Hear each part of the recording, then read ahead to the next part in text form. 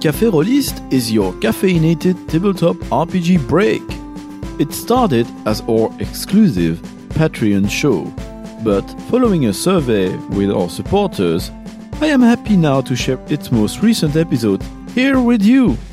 If you enjoyed this show, please consider checking out our archive of 100 or so additional episodes, which are still exclusive on Patreon. Welcome for another Café Roliste. Today I am joined by Marx. Could you briefly introduce yourself? I wear a lot of hats, as we discussed earlier. So my name is Mark Shepherd. I am your friendly local indie enthusiast. Mostly I just shitpost about indie. So that's my shtick. And my modus operandi at the moment. I am a podcaster, an interview podcaster for Yes Indeed Pod. I write and edit games, both freelance and for the Jenaro Corp. And I am the very loosely applied chief editor of the Indie Zine, which is basically just an anarchic collective of like-minded indie enthusiasts. So yeah, lots of hats. I just kind of do a lot of TTRPG stuff, and I'm very loud on Twitter. Well, that means we'll have a lot to talk about then. Quite a lot to unpack. Great. Yeah. But I don't know where to start. You announced today on Twitter that you reminded people that Yes Indeed still existed. You've been running into some difficulties to run things on a regular basis. It's very tough. Every 2 weeks is hard. I don't tend to have much of a backlog, but yeah, Yes Indeed still exists. Do you want to talk about Yes Indeed? Yeah, sure. Unless you want to talk about something else first. No, let's do that. Podcasts are always fun. Yes Indeed is a indie tabletop role-playing game podcast, and we interview games and creators and notable players about their games and inspirations and about the theory, process, and practice of game design. There we go. I've managed to get my whole spiel across. And it's been going since January, and my first guest was one of your friends, Federico Sones. Oh, nice. Yeah. And I've spoken to various people from the indie scene, both in the States and Australia, and sometimes in the UK as well. So yeah, it's been a lot of fun. I need to try to hook you up with some French designers. I'm trying to... That would be fun. To pull them our way a tiny bit. We had a rather cool online convention recently. Of course, they don't all speak English, or they don't have... And even when they do, most of them don't have their game in English. But some do, so that could be some nice... Yeah, that would be really fun. Yeah, absolutely. I love talking to people from all around the world. We do a lot of interviews with people in South America as well. So we've had interviews with lots of people in Argentina, a few people in Chile. And yeah, basically I just talk to whoever I think is interesting, and some people I don't think are interesting as well. So you started in January. Were you already involved a lot in the UK gaming scene before then? No, not at all. I have a bigger sort of, well, not following, but I sort of follow more people in America than I do in Britain. I'm gradually building that up. It's a scene I'm finding it difficult to engage with to some extent because I'm so embedded in the American indie scene. But you know, I really like the British viewpoint. I had a fantastic conversation with my friend John Garrett the other day, and we discussed a lot about how British indie is really heavily influenced by Warhammer 40k and by Games Workshop games. Oh, really? And it's an interesting way to look at things. But I think if you're in the States, you don't appreciate how much Games Workshop influences role-playing games in the UK. It's a huge influence because that's lots of people's introduction to tabletop games. Like aside from board games that you play as a kid, that's a lot of what people do when they're younger. And I think that's really fascinating to kind of see the intersection between role-playing game groups and wargaming groups. I think a lot of people are trying to move away from that now, but it's a huge part of what the scene is. It's where I started. I mean, I'm not interested in that scene anymore, but it's definitely where I began my role-playing game career, I think, if you can call it that. So yeah, it's very interesting. Yeah, it's funny. I find my view of the British scenes might be slightly distorted because I'm a listener of the Grognard files, which I find extremely interesting to have one of the many point of views of the British scene. But there are a couple takeouts for me from the Grognard files, which is a show I really recommend anyone to go check out.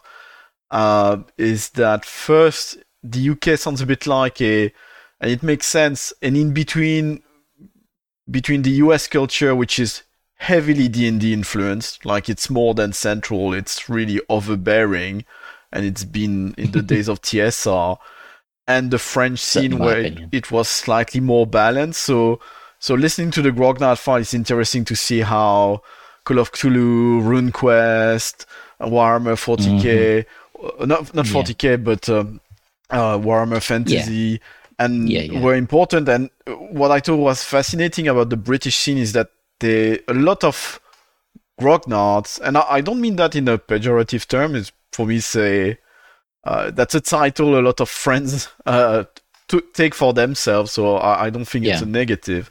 But for a lot of them in the British scene, it seems to be a very traumatic moment for the community, that moment when White Dwarf, which was the Games Workshop magazine, stopped supporting role-playing game to go full on with Games Workshop on Warhammer. Absolutely.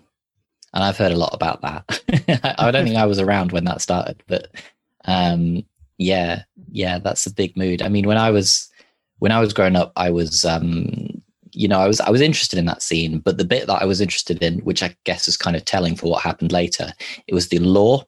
And I loved the Warhammer 40k lore. I thought it was so deep and rich and clever. And like later, it turns out that it's all just parody on fascism, and that's pretty funny to me. So it turns out that was kind of I don't know, like an awakening of a socialist and an awakening of a role player rolled into one. So it's good. I mean, I love that scene. And I think it's really nice that there are places where people can go and play war games in a shop, which is a kind of like a friendly environment, and it's sort of a moderated environment, and that's really good. And I kind of wish that there were more opportunities for role players to have that. Like I know places that exist that cater to that crowd, but it's a very different feel, and like that scene is really interesting to look at from the outside. Yeah, it's interesting how, I mean, when you hear from the US, the brick and mortar game shop seems to be an important place to play, while in Belgium and France, those places tend to be very small, and you rarely ever play in there. Usually you play in spaces which belong to the town. These are public spaces which are made available for association.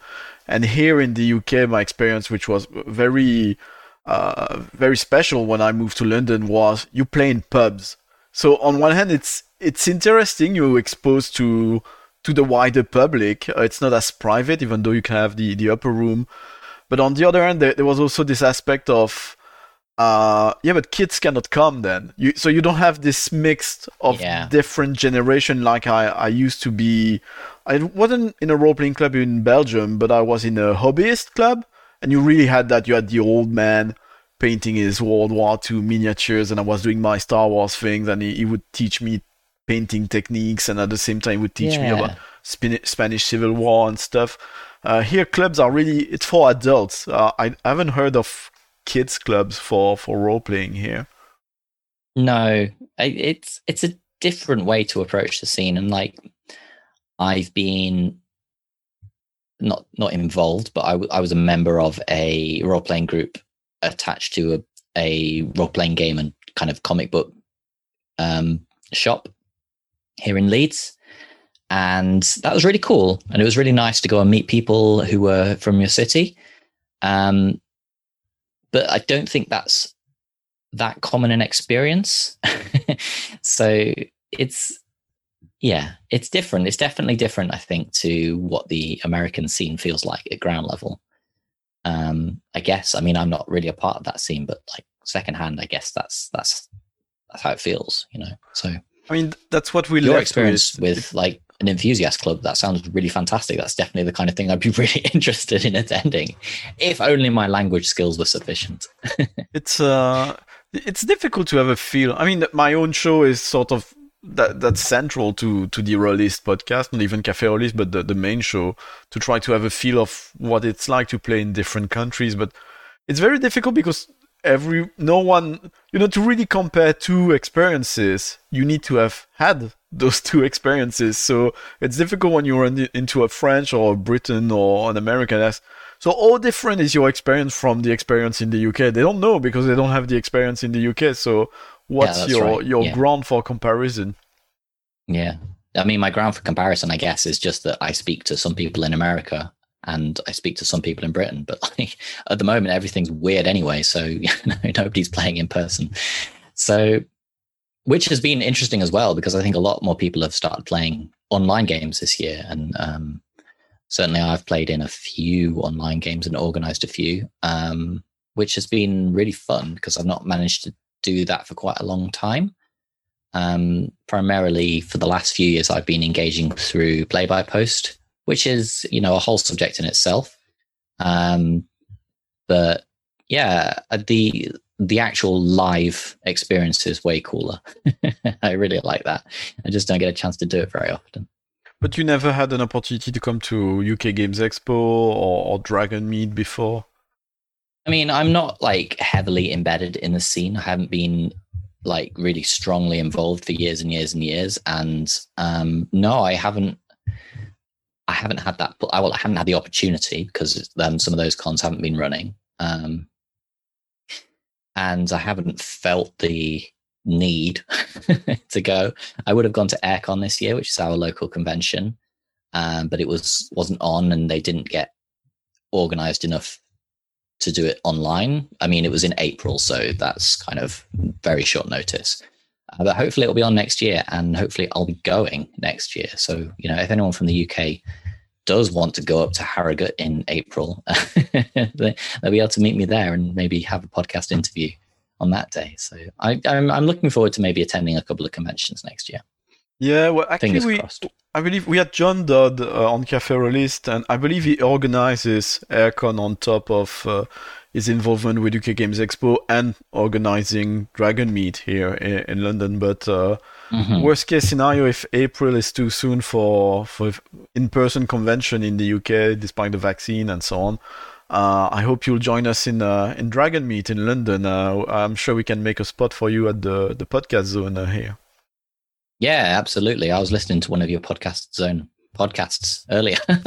It was really fun. It sounded great to kind of just hook up and have a chat with people. So it's really quite something to sit down with other podcasters and run into designers as well. And you are a designer of games, so I got some pictures here, so I'm going to put them on. Oh, they're not starting from the start. Yeah, it's missing one. So a loud noise in a quiet place. Was that your first game? It was the first game I published through Itch. Was it the first game? I keep telling people that it was, but I guess no, it wasn't. But it's the first game that I wrote that I felt actually proud of. That I felt, said something interesting and said something meaningful. It's a game about my experiences of temporary hearing loss, which is kind of weird to say out loud, but it's a really interesting game. It's for 2 players, and the idea, although how well this works in practice, is that one of the players doesn't talk and the other player does that description. So it would be quite an intense experience, and I'm putting it through playtesting at the moment to find out how it works out. But the intention is to bring it to Kickstarter for Zine Quest next year, which is why the cover looks the way it does, because that's been done by me. I'm not an artist, not a graphic designer.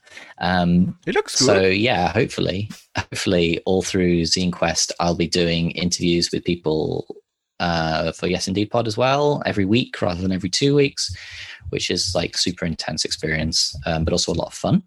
And Yeah, I love Zine Quest.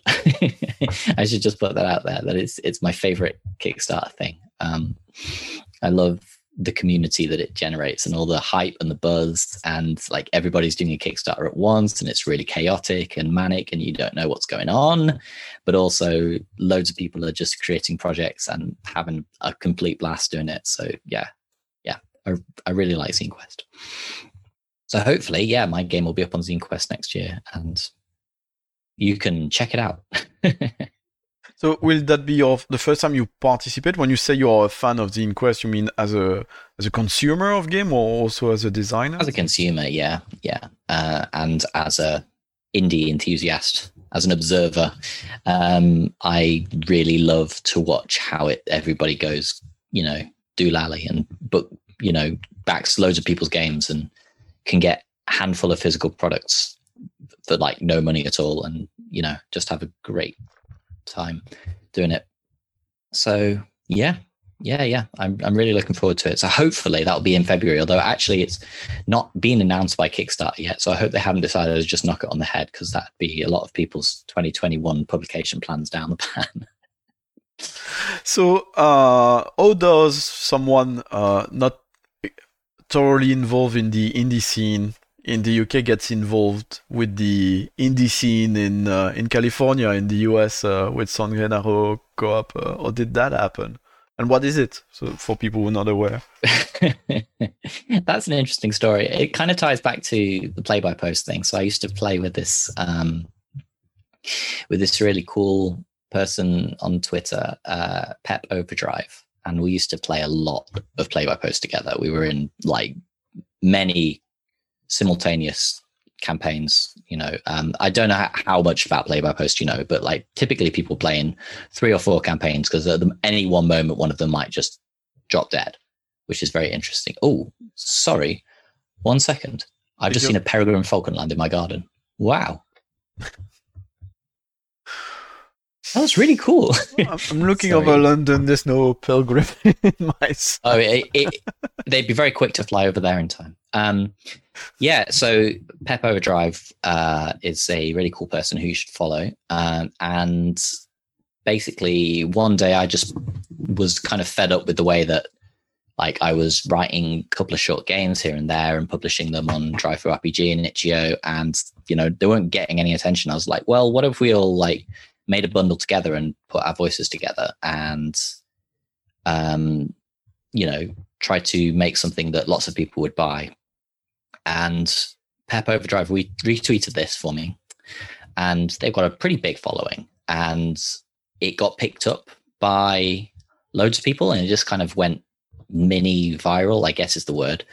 And somebody from, I don't know if you know of Sandy Pug Games, but Nem from Sandy Pug Games messaged me and said, hey, I'm part of this co-op. Would you like to join? And I was like, yeah, absolutely. So then I was hooked up to this global collective of people who produce a quarterly games digest. And I've been involved pretty heavily ever since. I'm one of the creative lead is a strong word, but I do project lead for a lot of their projects now and step in when people get too busy and stuff. So yeah, it's really fun. And the small games digest, short games digest, whatever it is we call it, is really fun.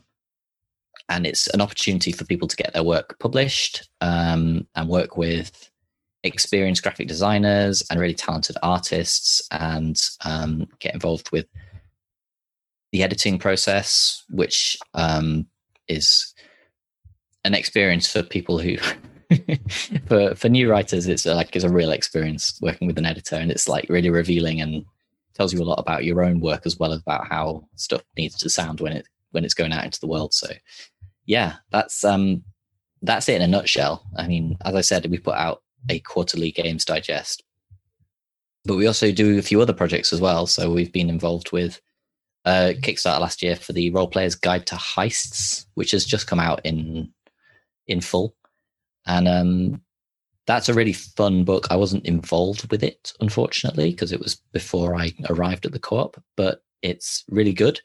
It's a collection of 20 plus heists, system agnostic, for you can just plug into your campaign whenever you feel like robbing a bank or whatever weird ideas they have. So that's a really good book, and it's something that the Corp is really, really proud of. So yeah, you should check it out.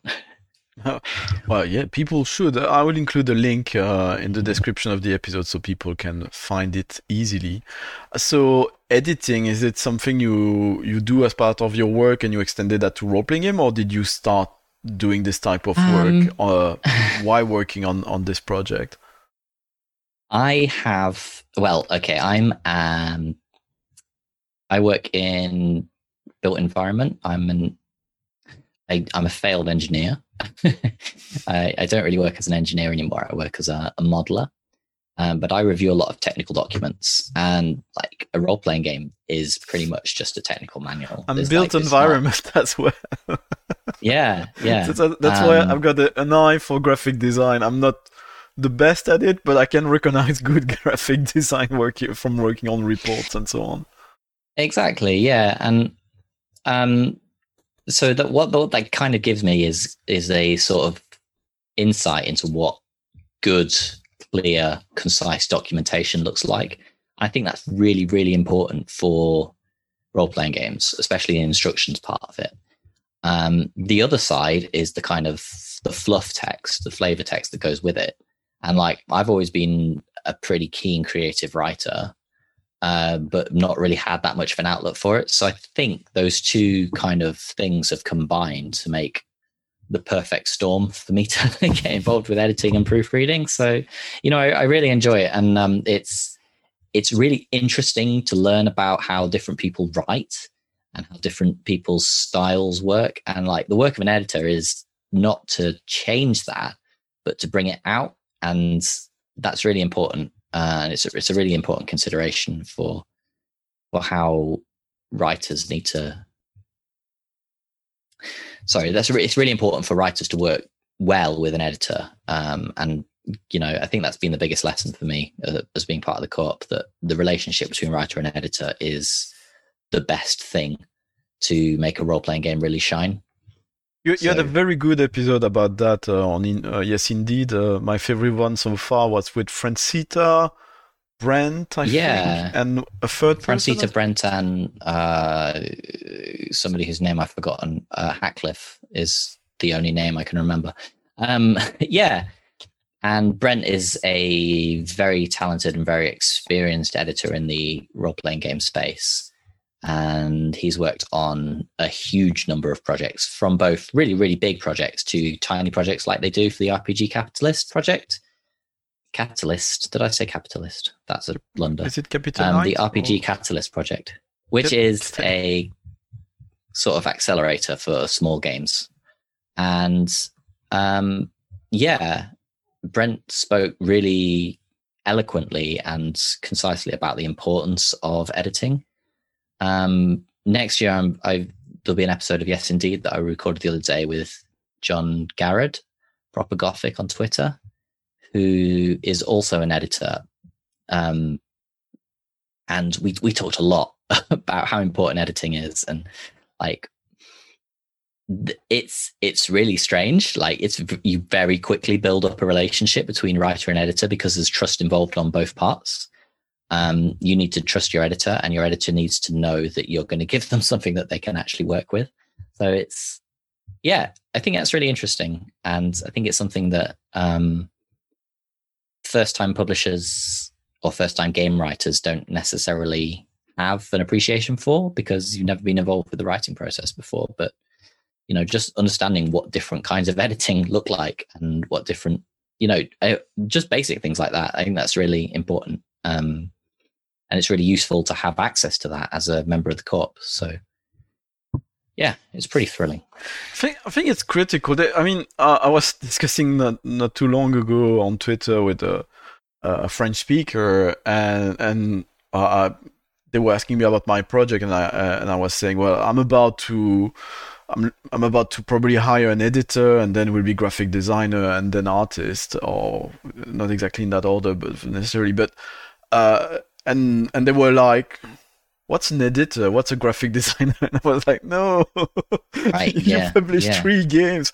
It's of course you can have a different, or you say that in English, démarche. You can have an approach which is different, but I think if you want something really which comes across very strongly to whoever reads it, it's really critical to have that. But at the same time, I recognize also, especially in France, and I see some parts of the hobby which are a bit more like that in the English-speaking world, where I guess they're a bit more auteur-ish, which is not even quite accurate. This image in the media of the author, of the artist, as someone who is a loner, who do everything on their own. And even the people who thought they did not started it, but popularized the term author, like French Nouvelle Vague cinema, they still work in a team. They didn't make movies on their own, holding the camera themselves, writing the script and the music on their own. So sometimes it's missing this idea of teamwork. I think it's a bit more prevalent in the English-speaking world. It's more a craft than an artist thing. I think it's interesting because all of these things are completely essential to getting your game out there and to getting your game seen. But editing is different again, because that's something that gets you repeat business. If you have a poorly edited book, it only shows when somebody reads it. If you have a book that doesn't have good art, it probably just won't sell in the first place. And all of these things kind of tie in together and they all feed back on each other. But, I think that's a lot of what it's about. So like, it's the other place that I was going with that, because I'm all over the place, but I think this is a really interesting subject, is that I think itch.io is a really good experimentation space. And I think that's a really important space for people to be able to write stuff by themselves and do kind of rudimentary book layout in Google Docs or whatever, and then export it to PDF, or in Microsoft Word, or any one of these basic pieces of software for book layout. They're not basic, but you know what I mean. And maybe proofread it themselves, but it's really hard to proofread your own stuff. Like, you can't actually do that. And get illustrations from stock photography or stock vector art and that kind of thing. And that space is really, really vital and really important. And so I do think there is a place in the world for the RPG auteur. So, I think it's so important that exists. But equally, if you want to sell stuff on Drive for RPG or on DM's Guild and get loads and loads of money, then you do need to work with a team. As a kind of apocryphal story from myself about how this works, I published, I think, 3 games through Drive for RPG and itch.io last year, and I made basically no money on Drive for RPG at all. Like, I don't get any sales on there, even though technically that is better for getting an exposure to the market.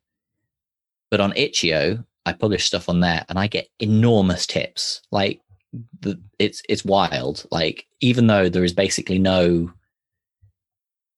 there is not a good marketplace feel on itch.io. You kind of just have to follow the right people.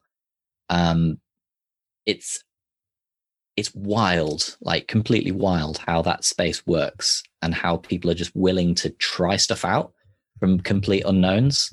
So I think it's so important to have that space, especially for indie. Like, the mainstream, they've got these big fancy platforms that you can do whatever you want with. And even like big indie has these fancy platforms as well. But yeah, being able to self-publish through itch.io is basically the only reason that I think it's worthwhile for me to keep working in that space. So yeah, I think there's a space for both teams and for a sole practitioner, as it were. And I think for some things that doesn't apply. So if you're writing a game that has maybe controversial or sensitive content, I think 100% you need to work with other people and you need to ask them, is this okay to publish? Which is kind of what my Kickstarter next year is all about. I want to get funds to pay people to check that my work is not harmful.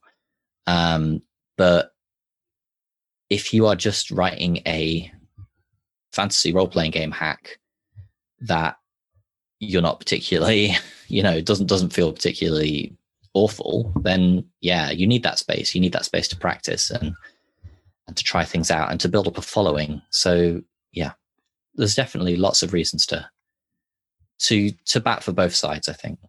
Yeah, I mean, they're complementary. Often things are presented like they are in direct competition and one's going to win over the other. I think they are there to coexist and provide a different service to a different audience and different things. Although I was reading recently on Twitter that people were looking at the top sales in tabletop role-playing games on itch.io, and they were saying how much things changed. Things were already much more professional looking than they used to be when you looked at the top sales than they might have been a year or two ago. Yeah, absolutely. I think that's definitely true. That space has evolved just while I've been using it as well. And there are some really big names on there. So like Evil Hat moved all of their, well, they didn't move it, but they have all their stuff on itch.io now, and other big names are doing that as well. Like Machine Age, that's Olivia Hill's production company. They're now entirely on itch.io. I think you obviously you can still get it on drive-through, but that's the space that they kind of direct you towards. And I think that's so valid, that big names are willing to say, actually, we'd like to move away from that mainstream platform if we could. So let's open up this new platform, this new road for people to work with us. And it kind of, there's a sort of social element to it as well, like that it has following and follow back and that sort of thing. And, there's discussion forums, which are a bit quiet, I think, at the moment. And there's loads of different tools. And it's a really fantastic marketplace. So I'm really enthusiastic about where itch.io is headed. And if they had a couple of extra features, it would be completely perfect for me. And I would be able to move away from drive-through RPG completely. Can you tell us about that next project you briefly mentioned? Is it public already? You mentioned a project you're working on for which you want Kickstarter so you can pay for sensitivity readers. But that's A Loud Noise in a Quiet Place. Okay, that's the one. Okay.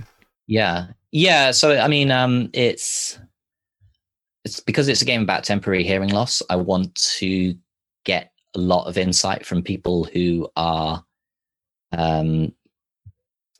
lowercase or uppercase deaf or hard of hearing, because there are lots of things which could come up, even though it's a very short text in the game, which could be offensive or, in some way, not very sensitive to those communities. And whilst I'm really, really explicit in that game to say this is not about permanent deafness, this is not about permanent hearing loss, I really want to make sure, and this is the thing that I'm most anxious about when I write RPGs, that what I write is not harmful. So yeah, I just want to be able to pay people to make sure that my work is okay. And if I get a lot of money on that campaign, then I'll be able to pay people to do other really professional and important roles in that, such as book layout and such as illustration. And I have a group of people who I think are really excited about this project, who I would really, really like to give money to. So please come back in February and back my campaign, because it would mean a lot to me. What I've seen also with indie publishers and Kickstarter, you mentioned Federico Sons with Nibiru. Sometimes the Kickstarter is also there to have a print run of a number of physical copies to put in stores or bring to conventions. Yeah. Is it something you'd like to do as well? That's a huge part of it as well. Yeah. If I have a really, really cool print shop in Leeds. Sorry, I say I have. I know of a really cool print shop in Leeds who are zine printing specialists. Oh, wow. And they have really cool equipment. Quite appropriate. Yeah, exactly. So they have loads of really cool equipment, and they're run as a cooperative. And whenever I've spoken to them, they seem like very cool people. And I just imagine them, I've not actually been to their workshop, but I just imagine them as like, typical Mohican punks working on risograph printing machines. I don't know if that's in any way an accurate representation of what their workshop is like, but I'm really, really excited to be able to commission them to print a zine. And hopefully the one that I'm involved with is where that's going to go. So I would really like to have it in print. I want one to put on my shelf, but I want other people to be able to hold it in their hands and say, yeah, this is a cool game that Marx made. So that would be nice. So, and where does a Cardigan Lane fits in that? Cardigan Lane is pictures of it on the side. The Cardigan Lane is a short game, so it's going in the San Jenaro Co-op Short Games Digest, and it will be out tomorrow, hopefully. Oh, so December 15th then. December 15th. If our layout designer and drive-through RPG guru can get everything stitched together and uploaded in time, then the PDF version of the San Jenaro Co-op Short Games Digest, Volume 7, Winter 2020, will be out tomorrow, and that features my game Cardigan Lane. And this is a game about British soap operas. It's a tribute to British soap operas, and it is, well, for me, it's actually quite a long game, but it's about 10,000 words. And it's, if you've got the pictures there in front of you, they're drawn mostly by my friend Nymphael on Twitter, who is a really, really talented artist from Argentina. And you can see that they're like playing cards. And this is a game that's played with cards, and you describe scenes that look like a soap opera. And yeah, it's fun. I think it's a really fun game. I think it's supposed to be entertaining and it's supposed to be melodramatic and completely over the top.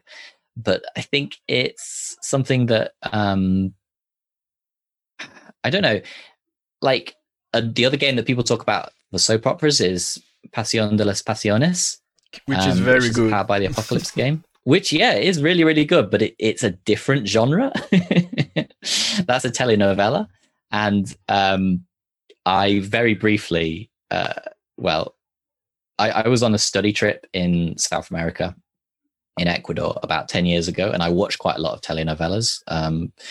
And it's completely different to what a British soap opera looks like. But so when you say British soap opera, because I'm not the most aware of, let's call it mainstream British television. I'm much more aware of. Every time I got my in-laws come here, we have to put on the BBC news, and just that really makes me feel really, really bad. Sorry for people who work at BBC, but British soap opera, is that EastEnders? Is it The Only Way is Essex? Is it something else older? It's EastEnders, it's Coronation Street, it's Casualty and Hollyoaks and The Archers on the radio and all of these things. And when I was growing up, my family liked these things a lot, but they all liked different ones. So I have a lot of exposure to these. I mean, I wouldn't say that I was an expert. I don't go out every week and buy soap opera magazines, but I do still watch quite a lot of these because I just think they're really entertaining. And they tell stories that are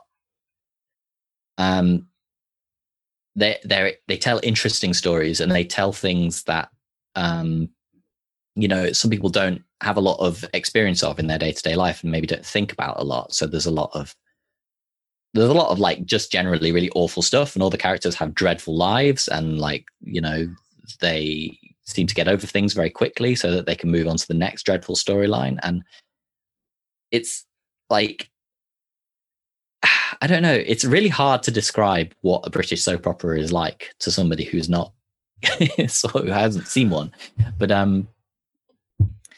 I don't know. It's very specifically not The Only Way is Essex, because I have no experience of that show. But also, I think that is kind of a bit more. What do they call it? They call it structured narrative, which is like kind of not that interesting to me. I'm more interested in the fiction and the drama and the melodrama of these ridiculous plots. So yeah, it's interesting because now that you talk about it, I'm trying to convey in my mind the images from it. I might be entirely wrong, but it also feels like that those shows tend to be quite middle class, while if you look at shows which are got a bigger budget and quotation marks somewhat more respectable things, they always tend to immediately go with people who have a standing in life which is much higher than the type of characters you see on those shows. It's it's something I always lament about a lot of shows, that they got big apartments. They're like, oh, I've got money issues and so on, but they always live in big apartments. They got big jobs. Even Fleabag, she's struggling financially, but everyone seems to be loaded around her. And then there are very little shows in which you see people who seems to have a level of life which is similar to my own, or I would say most people. I think this is another part of why I wanted to write the story, because a lot of British soap operas are, as you say, they're quite working class stories. EastEnders is like explicitly working class, and nobody in that program has a job that is kind of better paid than I think a sort of beat police officer is maybe the kind of pinnacle job that the people in that program have. And there are some wealthy people in it, but they're kind of wheeler dealers, they're sort of the Rodney and Del Boy types. And I think so for the San Gennaro Corp, that's perfect, because we are a collective of leftists and we think working class stories are really important and are missed out a lot. I think I sort of want to countenance what you say by saying that British TV programs, I think, often have this working class outlook because we support an underdog. That's part of British culture. But certainly soap operas. So the ones that I listed there, one of them is a hospital drama. Casualty is a hospital drama. So everyone on that is very poor, and they're constantly complaining about how the NHS is in a poor situation. And so that's an interesting story. That's a really interesting story. And it's kind of a working class story as well. The Archers is about rural life, and there are a lot of working class stories there. There are also a lot of farming stories, which people don't hear about. I think that's really interesting. And like Coronation Street, there is a factory in that where all of the workers hate the owners. That's cool. And there's all these sorts of working class stories, and I think the Co-op is really down with having those told. And you don't have to play a working class character, but I think they have more interesting stories than the middle class characters. But that's just my opinion, really. But it's fascinating because then if you contrast that, because when I grew up, the soap operas I was exposed to were American soap operas, because they were, that's what they would show in the middle of the day. So either when I was sick, that's the only thing which was on TV, or that would be what my mother was watching. So it was the Young and the Restless, to a lesser extent Dynasty, Dallas, but all those shows center around people who own a cosmetic company, or in Dallas who are petrochemicals millionaires, and suddenly an architect shows up and is like, oh, the girl from the family is gonna hook up with the architect who is an actual person who works. And and it's interesting to see how American shows tend to focus on these. Of course, there are some notorious examples, like I guess Roseanne, and we know where it went in terms of the cast. But it's interesting to see this, how different it seems that British programs are with that. Yeah, I wonder if it's a sort of thing that kind of a country's soap operas or a culture's soap operas kind of have a really strong influence on like, or not strong influence, but are really strongly influenced by what the national psyche is like, if you can kind of use that word. Like, I think I sort of touched on it there when I said that British people or British culture is a lot about supporting the underdog and having a go at authority. And I wonder then if the media culture in America wants to portray this idea of richness and grandeur, which I don't think would fly quite so well in Britain. That said, you know, what's it called? Made in Chelsea is extremely popular, apparently, for some completely unknown reason. I can't fathom that program at all. They all talk too quickly. It's like a British version of Gilmore Girls. I really hate it. Oh, that's really unkind to Gilmore Girls, I find. It is, yes, I know, but it's also because I partly dislike Gilmore Girls. Gilmore Girls, you know, it's interesting because you think Gilmore Girls, Friends, or I Met Your Mother. Again, the architect within that often is the poorest. Why it's already a well-earning job, but you know, I was reading. Yeah, I don't know. You know, there's a lot of big issues here in the United Kingdom, and it's interesting how it seems to be split. It seems like those things sounds like typical British. At the same time, it feels like there's a big push from a lot of production, BBC, Netflix, and so on. We see shows like The Crown, where it's not.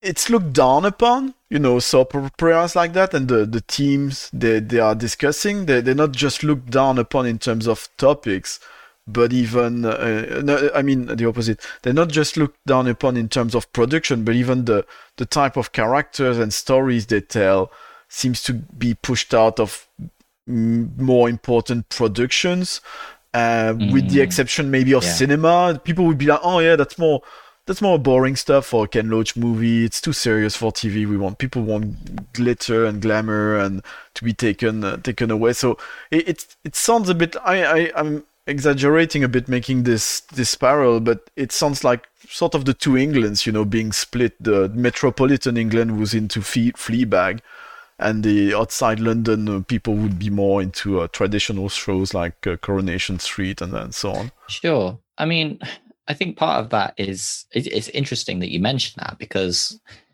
like these shows are about local areas. They are about small communities that are not metropolitan. Like, I know EastEnders is set in London, but it's not set in central London. Yeah, no, it doesn't feel like that at all. Yeah, Westminster. Yeah. Coronation Street is set in Manchester and was kind of like famously set in Manchester. You know, this was at a time when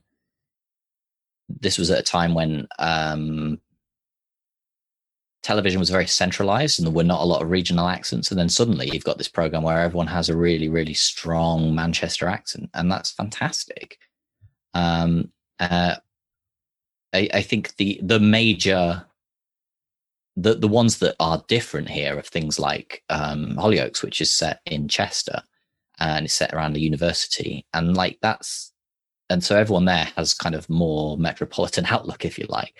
But even that, it doesn't feel like a centralized production. It feels like something that is very close to its community. So it's really different to kind of look at these things through the lens of metropolitan versus non-metropolitan areas. Which is a big deal in Britain, actually. It is. It's a huge deal. 1 second while I tell my boss to go away. There we go. Perfect. What does it mean? Do not disturb. Come on.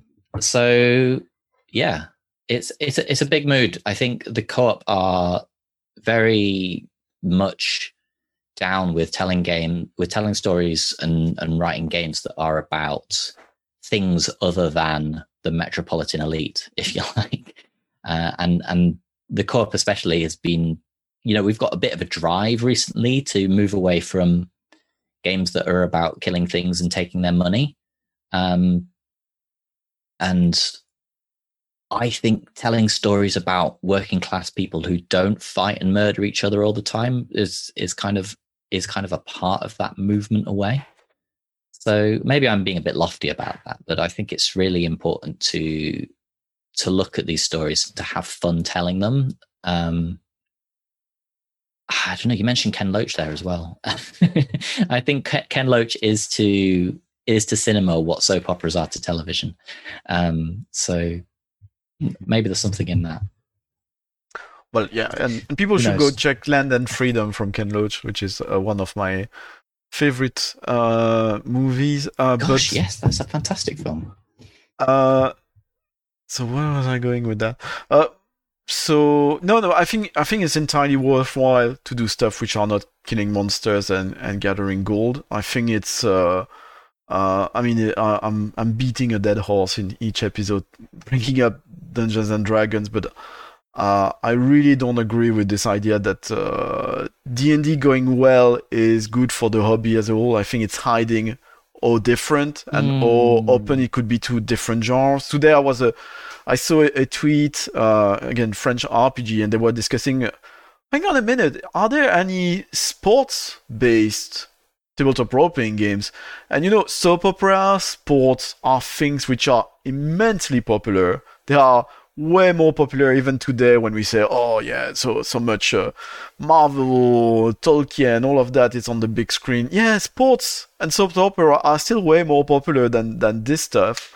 So if there were games about that, and they are, but if those games were a bit better known, there might be a whole audience out there who is absolutely not interested into dragons and orcs and so on, but would be very interested into playing members of a football team or playing the cast of Coronation Street and so on. Exactly, yeah. Goalposts and gridirons comes to mind, which is Lasers and Feelings hack, I think, where you play with American football teams, but that's kind of an aside. For American friends, right. I meant soccer. Yeah, big mood. I think you're right. A lot of what I want to do when I write games is to be able to write something that's accessible for people who've never played a role-playing game before. And I think a lot of the indie people maybe don't do that. I don't want to get on my hobby horse about this, but games like Lasers and Feelings, which I've sort of just mentioned, they look really easy and simple to play because it's one page. You don't have to read 600 pages to understand how to play it. But you do have to have played a role-playing game before, I think, to be able to play it well. I think there's so much implied in indie. And some games are better about this than others. I think that's fine. Like, I don't mind. Yeah, no. But I want to be able to write a game that somebody could just pick up, look at, and think, that sounds cool. And having never played a game before, go away and be able to work out how to play that and find some other people and teach them. And like, absolute double bonus if these people had also never heard of Dungeons and Dragons. That would be amazing, but unlikely at this juncture. So I think that's a big part of what I think is important in writing games. And I think making them simple in that regard, not having hundreds of things to keep track of is an important part of it. But there's other important parts as well, such as writing things that are interesting to everybody and aren't just interesting to people who like fantasy and science fiction. So that's kind of where I'm coming from with game design at the moment. And you got a good point about indie games, though. There's so much which is implied, and there's a fine balance. And sometimes I think we forgot that even stuff which comes across as crunchy, of course, they complicate it. They take a time to learn, and maybe a game master to have system mastery to run the game. But actually, they offer a robust framework for people who are not, they don't get the innuendo of a Lasers and Feelings, but they really welcome a set of rules which helps them say, okay, this is what you cannot do, what you're supposed to do, and they get on with it. So I think that's part of the appeal of Dungeons and Dragons with a lot of players, even if it's sadly narrowed to the genre of dungeon crawling. I think simpler is not necessarily better for people who are not natural people who are improvising, or people who actually played other complicated games and now get, okay, this is not stated, but actually this is how it works. Yeah, I think you're right. Like there's two sides to that. It is a double-edged knife. If you make something too simple, it does make you lean more heavily on improvisation and on understanding how to do storytelling and narrative. I think if you make something too complicated, you put people off. So yeah, striking that balance is interesting. So Cardigan Lane is probably the crunchiest game I've ever written because it involves cards, and I got carried away because there's so much you can do with cards, and I love playing cards as a mechanic. Everyone's doing cards at the moment. It feels like we're all doing cards. I'm designing my first game. It has cards. I love playing cards because they have memory. And dice don't have memory. One of my friends is writing something where you roll a handful of dice at the start of the game, and you keep those dice and you play them when you want to. I'm like, what? Why? You know, you could just use playing cards. It's the same thing. And they're so interesting because they have 4 different suits, 2 different colors. They have kind of an implied meaning. They have face cards, which are always interesting, and you can just do so many things with them that you can't do with dice. And I love dice. I like rolling dice, but I think playing cards and tarot cards are really cool. So I shouldn't get onto my discussion about how tarot is the most cool thing. And I want to design a game with tarot, but not even not the Marseille tarot, the other tarot. What is it called? With you got the sticks, the cups, the coins, and the blades. It's Italian tarot, I think. Well, it's Mediterranean thing. Yeah. I know which one you mean. There's like 3 or 4 different major tarot, and then there's loads of like weird ones as well. I also like German suited decks. They're really interesting. And the PK deck, which is Ace through 6 and then Jack, Queen, King, which is really weird. And that one's cool because it has very few cards. I usually play a PK deck with 2 sets. Anyway, you know, it's there's a lot. We've got Sardonicus in the chat room who says Rider Waite. I'm not sure what it applies to. Rider Waite is kind of is the Aleister Crowley tarot deck. So that's that's the Thoth deck. So you've got my friend Infael, who I mentioned earlier, wrote a really, really succinct summary to what to the 3 or 4 different tarot types that there were in the last Short Games Digest. So if you want a just short and succinct breakdown of those, then yeah, you know where to find it. It's in Short Games Digest 6. So my next guest will be the team of Machine Age. Actually, I expect we. Oh really? On Monday, a bit later, not our regular time. I think it will be 4:30 p.m. here in the UK, since they are in Pacific time. And unlike previous guests, they were not willing to wake up at 6 a.m. Any chance you would work on a localization of High Hunt in Great Britain working class? Olivia Hill is a member of the co-op, and I have spoken to Olivia in the past about doing this. But scoop. It's not my story. I love iHunt.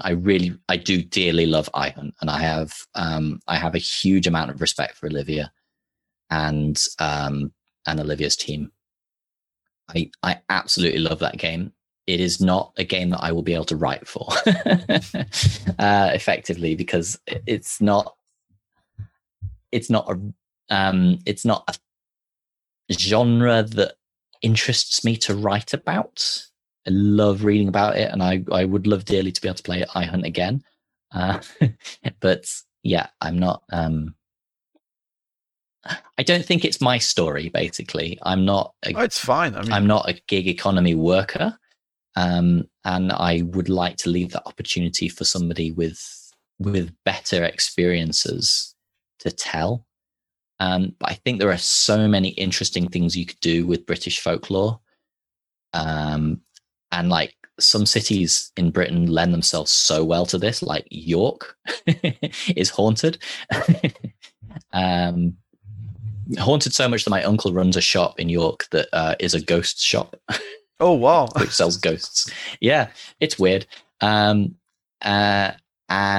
like other cities have this really deep connection to Roman history and to Celtic tradition. I think Wales has all of these amazing folk stories. I think Scotland has all of these different kind of traditional, weird, mythical creatures that you don't get in other countries. And I think there are so many cool stories to tell. And I feel like as someone from the Midlands, I don't necessarily have these stories to tell. Because my cities are all like brand new.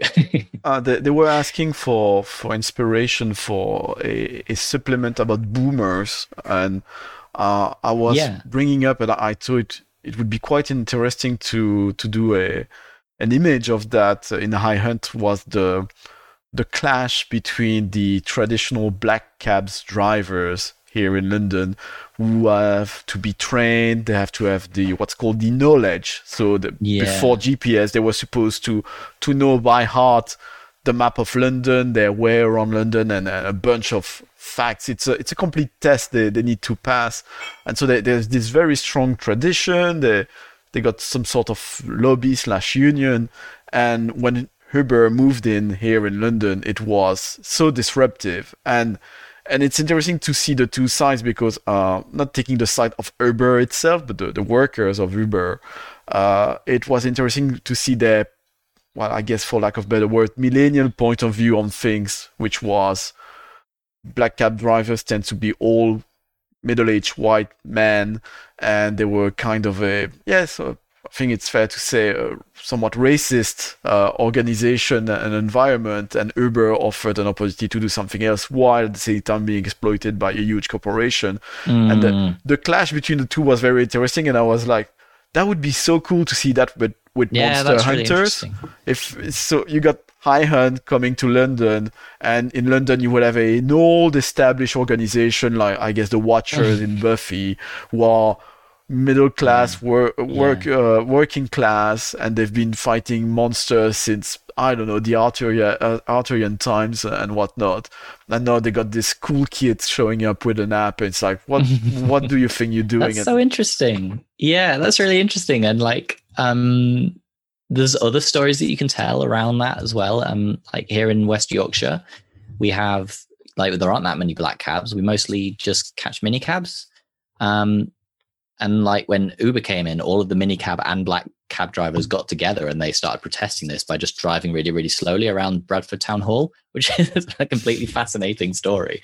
And now, of course, like nobody is doing any cab journeys at all, and it's kind of sad. And I don't know. I think there's so many interesting stories that you can tell about the intersectionality of working class and racism and race politics in Britain, which is different to race politics in America for like a wild variety of reasons. And I think that some of that nuance gets lost. I'm obviously not the best person to talk about race politics in Britain, but I'm fascinated by those stories. Like,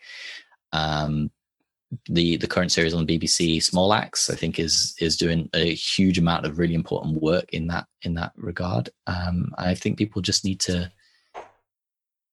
Well, no, I don't think people need to do anything. I think it's just very interesting to look at these stories and to integrate them into role-playing games as well. So. Oh no! Yeah. No, you bring that up. I'd really like. I mean, I don't have. I'm not part of that, so I don't have I have zero knowledge. But I would be very curious to have someone, black individuals, write a story for High Hunt or something else, but inspired by the Windrush immigration here. I think that would be amazing stories. That would be really cool. To learn real stories, to learn, and at the same time fictional stories to be created, because they will have their whole folklore and the situation arriving here. That would be quite exciting. But this is not a show where we create games, especially games which relate to communities we are not directly part of. Yeah, probably not. But we passed the 1 hour mark. Was there something else we forgot to discuss about you wanted to bring up? No, not really. All of those things are happening, hopefully. So there's Short Games Digest out tomorrow. A Loud Noises in a Quiet Place is out. Well, we'll be in Kickstarter in February, Kickstarter permitting. And Yes Indeed Pod will be back when I can get around to editing the 2.5 hours of footage that I have that's unedited at the moment. Maybe next week when I'm off work. Fingers crossed. Who knows? Editing takes time. Editing takes forever. I'm so fed up of it.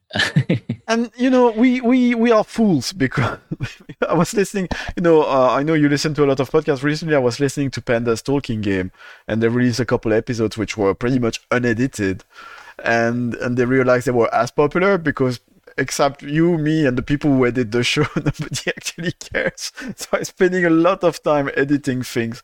Not Café Rolistes, but the other shows. And I don't think people care that much. So we should, maybe we should do a bit less of that. I don't think they do. Well, actually, I got a review on Reddit which said, Yes Indeed Pod is really good, but if you, I'm sorry, there's someone at my front door. 1 second. Go ahead.